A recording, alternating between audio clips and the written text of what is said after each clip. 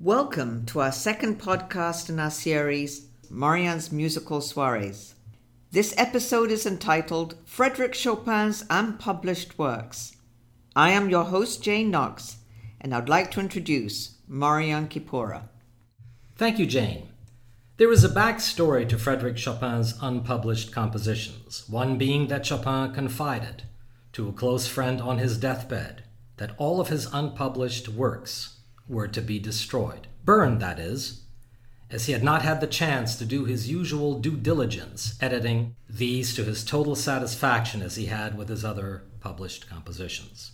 Had this happened, these destroyed works would have, among others, entailed what we know today as the Opus 66 Fantasy Impromptu, 8 mazurkas from Opus 67 and Opus 68, 5 waltzes from Opus 69 and Opus 70, 3 polonaises from Opus 71, a nocturne Opus 72, and a rondo for 2 pianos Opus 73, and most of his Opus 74 collection of songs for voice and piano. And there were other valuable works as well, which he ordered to be destroyed. Thankfully, that did not happen. Chopin's sister Ludwika, being next of kin, held sway over what would become of those unpublished compositions. Ludwika and the Chopin family had legal rights over these compositions, and Chopin's fevered whisperings to a non-musician friend to destroy those compositions into oblivion went unfulfilled.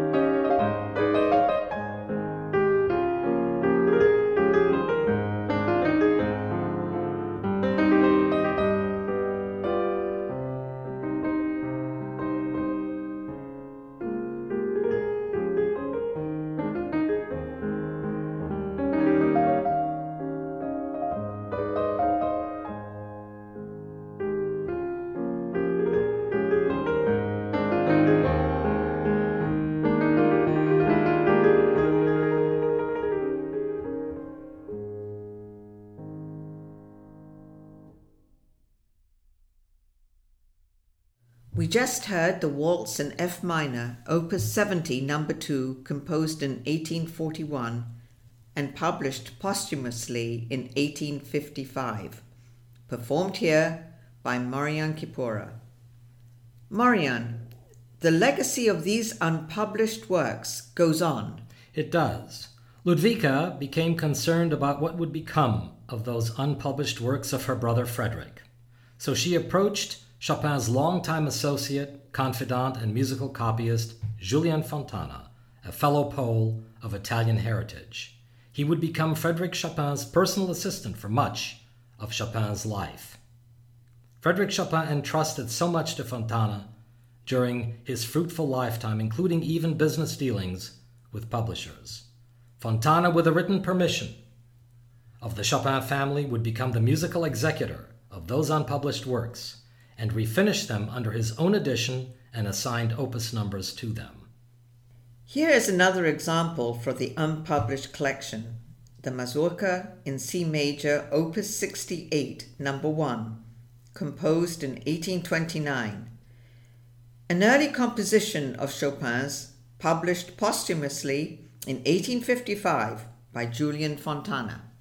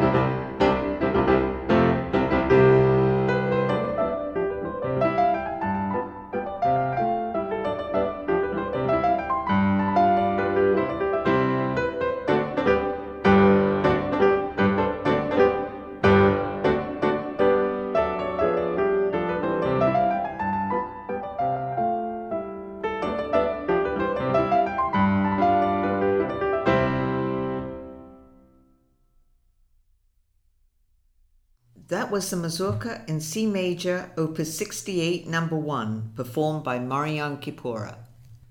Having spent innumerable hours around Frédéric Chopin, Julien Fontana became immersed in every aspect of the great composer's life, even noting that Chopin rarely played one of his compositions the same way twice. Fontana was a Renaissance man in his own right. He was a pianist and composer, a lawyer, spoke several languages, a professional translator, and an entrepreneur who spent enough time in America to get married and become an American citizen. So the unpublished works of Chopin were in good hands and brought to life and given to the world thanks to Chopin's sister Ludwika and his loyal assistant Fontana. The Mazurka in F major, not often performed, will now be heard. The opus 68 number 3, composed in 1829 and published posthumously in 1855. It is performed by Marian Kipura.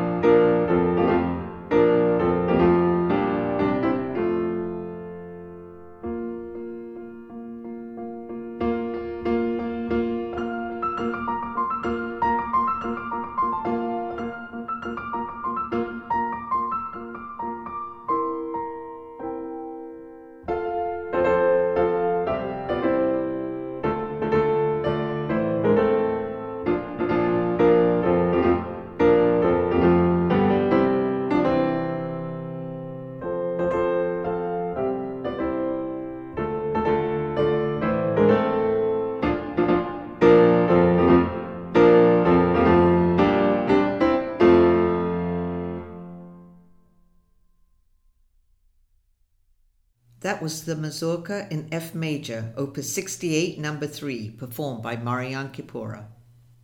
It was a tremendous labor of love and devotion by Julien Fontana to the memory of Frédéric Chopin for these works to survive. Mr. Fontana incidentally refused any form of compensation for his services. It has often been told that Chopin's last mazurka, or very last composition for that matter, was the Opus 68 No. 4 in F minor. In fact, more current research by Chopin scholars, in particular, the scholar and author Alan Walker, in his splendid book entitled Frédéric Chopin, A Life and Times, which I recommend, indicates that Chopin initially sketched that Opus 68 No. 4 mazurka in 1846, therefore 3 years before his death, and of course it was published posthumously. The mazurka you're about to hear, however, was composed in the summer of 1849, a few months before Chopin's death. It was, in fact, his very last composition. It is the Opus 67 No. 2 in G minor.